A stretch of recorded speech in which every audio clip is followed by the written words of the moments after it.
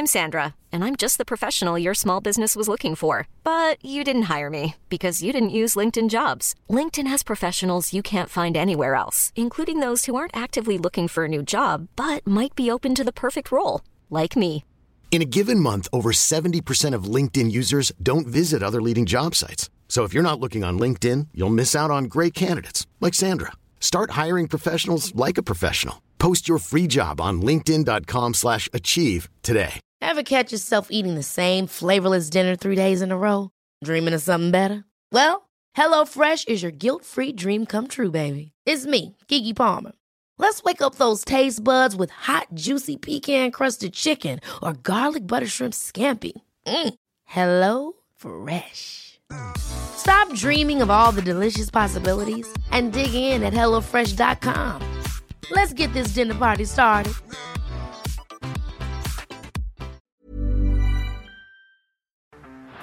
Down the blind, Andrew John. Inside for Albert. Albert will score. Albert will score.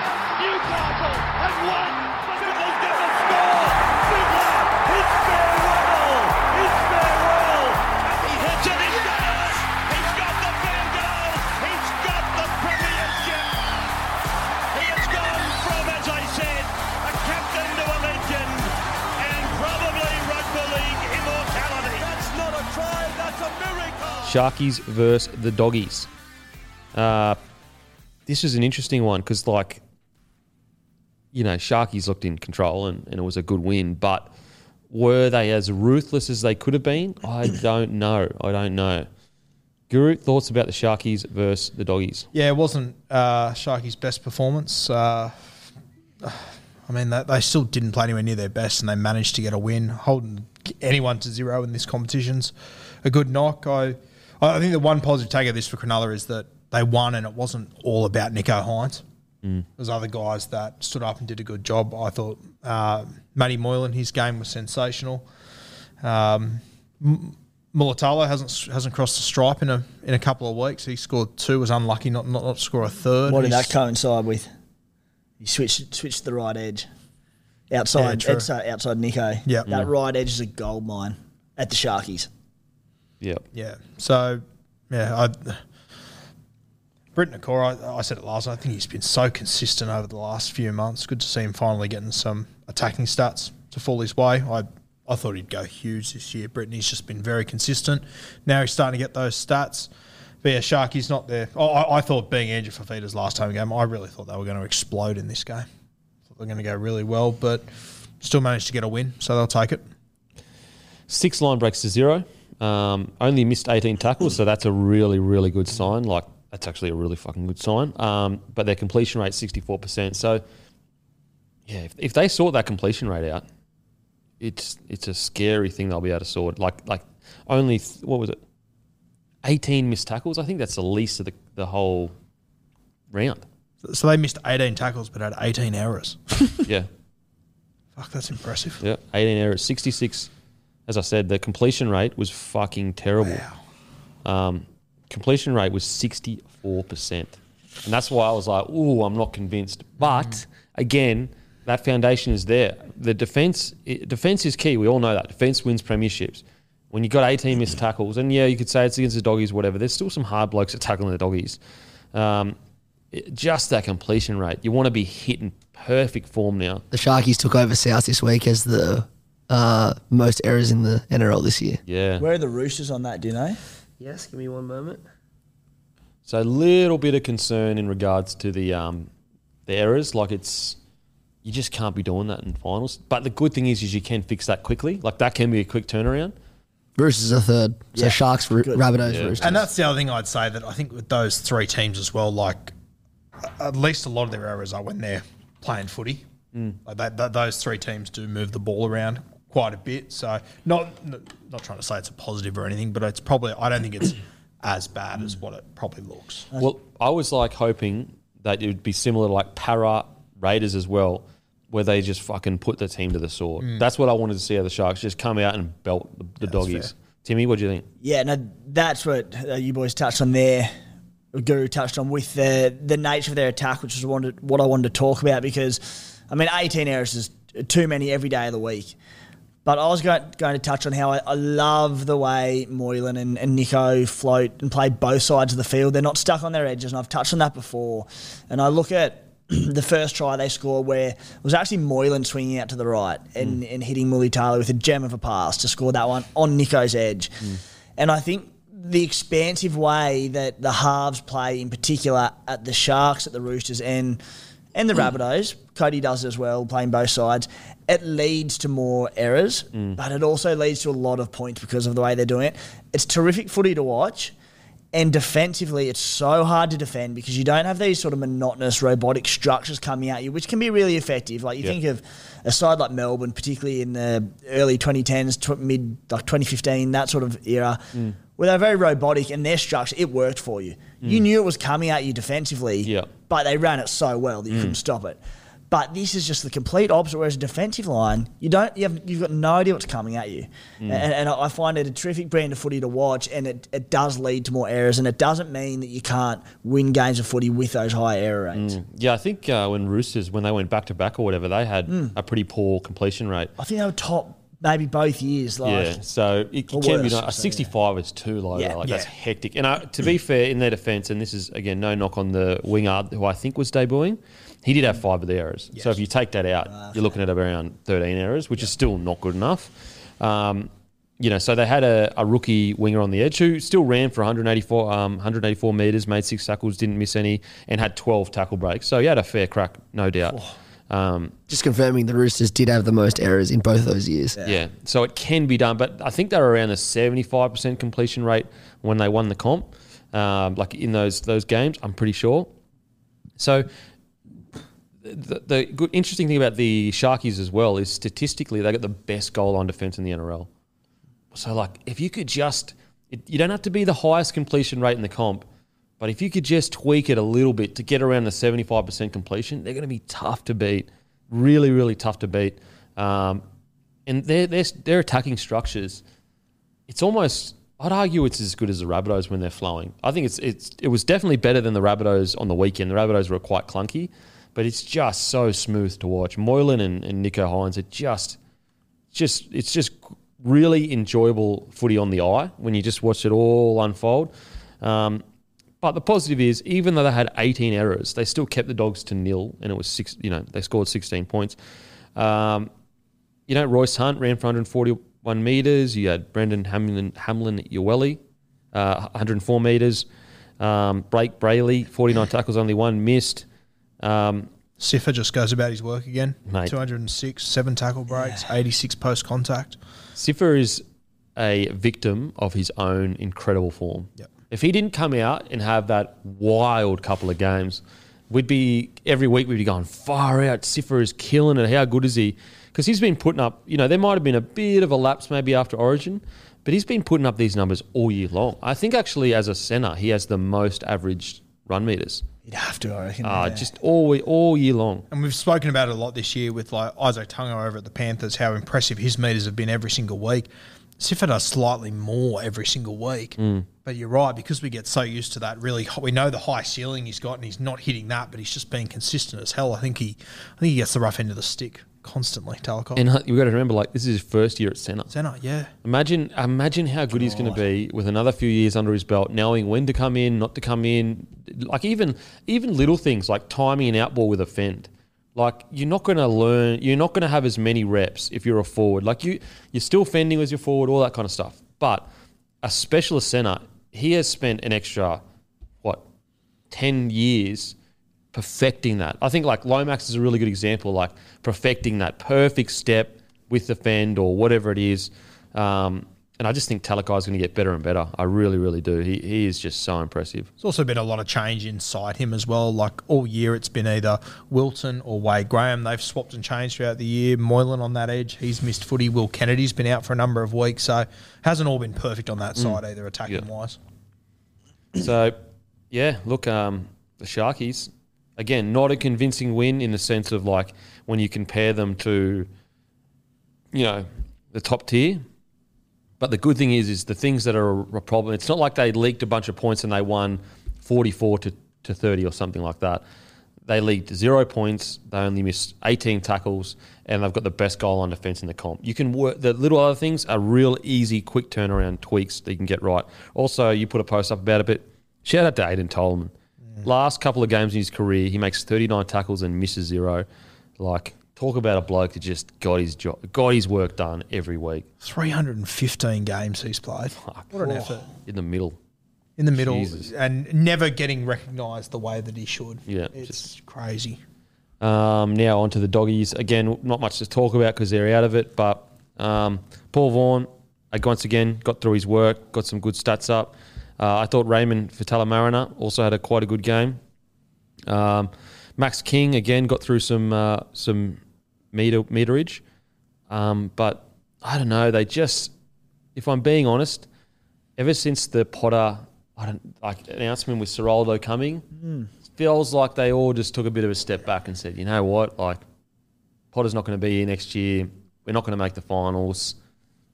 You know, the season's over.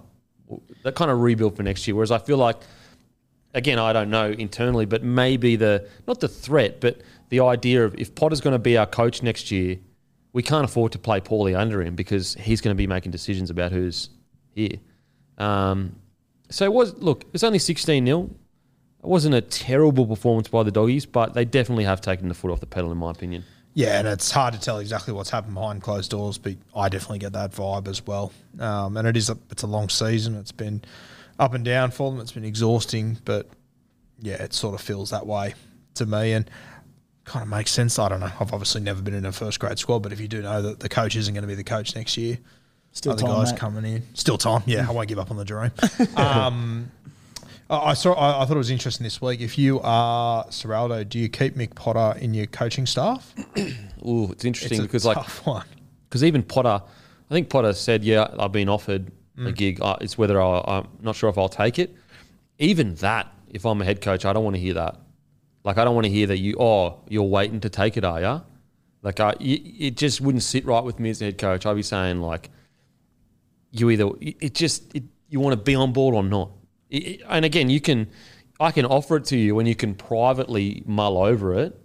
But yeah, just the public, I don't know. And I can understand Potter's frustration if he is frustrated of like, he's the head coach right now. And you could argue like, well, it's a bit, it could be seen as like condescending of like, I'm the head coach and now I've got to go work under you.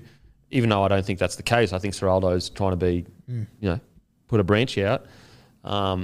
But if I was a head coach and I saw that he said that I'd offered it, but see if he takes it or not, that would pump the brakes for me. Like, ooh, hang on a sec, is there an issue here? Even when you take that out, if you're Ciraldo, do you want the guy as the assistant that they were seemingly really happy with and played good footy with? Like if they do struggle a little bit next year and there's a bit of pressure on Ciraldo, I don't know. It's a case by case situation, because he also could be great. Like, as in to keep that connection to the playing group, because you don't want to.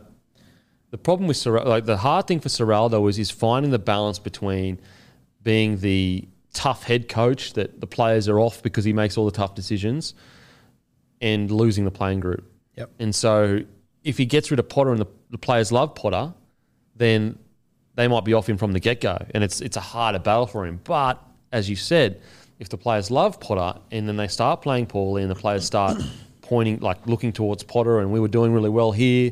So I'm not sure what the right answer is. I'm really not sure. I respect Ciraldo for offering that though. That takes a lot of. It's big, yeah. It's big to be able to offer that straight away. Shows respect. I think it shows respect and appreciation. But I'm not sure what you do. Even as Potter, like, I think Potter has proven that he might. I think he's proven that he deserves at least a crack at a first grade job.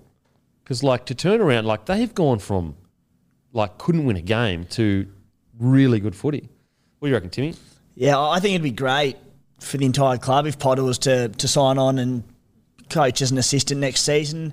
I think if you're Ciraldo, you're taking this holistic approach and looking at the big picture and going, there's a bloke here who took over a side mid-season who were in all sorts, and he turned them into a winning football side who were competitive against most sides in the NRL. you'd be able to lean on that and say what made them tick, what did you change, what worked, what didn't work in the back end of the season for you. He's got plenty of NRL first grade coaching experience to his name. You can lean on that as well. And a healthy club is a club where you've got all these coaches and players hopefully in harmony, and there's no, as far as Potter goes, if he does sign on as an assistant, I'd assume nearly every assistant coach in the NRL would have a clause in their contract where if they get a head coach elsewhere, they can go and break contract without any issues. So for Potter, I think it makes sense. For Serraldo and the club, I just don't see how they can't be a better club by having Mick Potter on the coaching staff. Yeah, it's interesting. I wonder whether the whole Hook thing at the Dragons is very strange. They seem to back him, but at the same time, there's whispers that they don't. And then they got Flanagan there as well. I wonder if the Dragons are just eyeing Potter to see what happens there. Because I think I've been really impressed with what he did at the Bulldogs.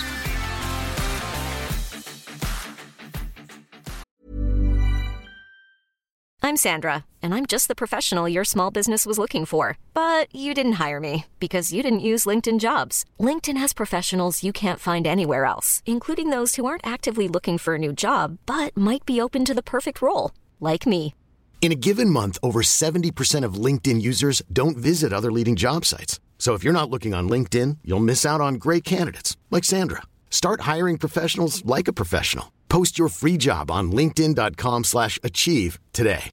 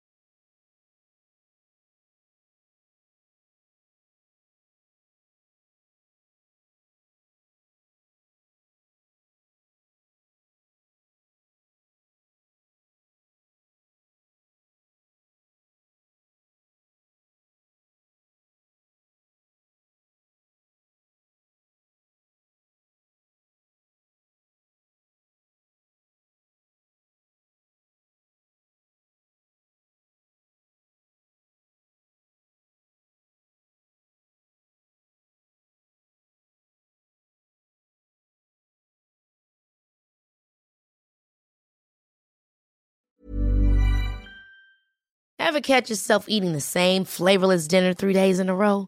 Dreaming of something better? Well, HelloFresh is your guilt-free dream come true, baby. It's me, Keke Palmer. Let's wake up those taste buds with hot, juicy pecan-crusted chicken or garlic butter shrimp scampi. Hello Fresh. Stop dreaming of all the delicious possibilities and dig in at HelloFresh.com. Let's get this dinner party started.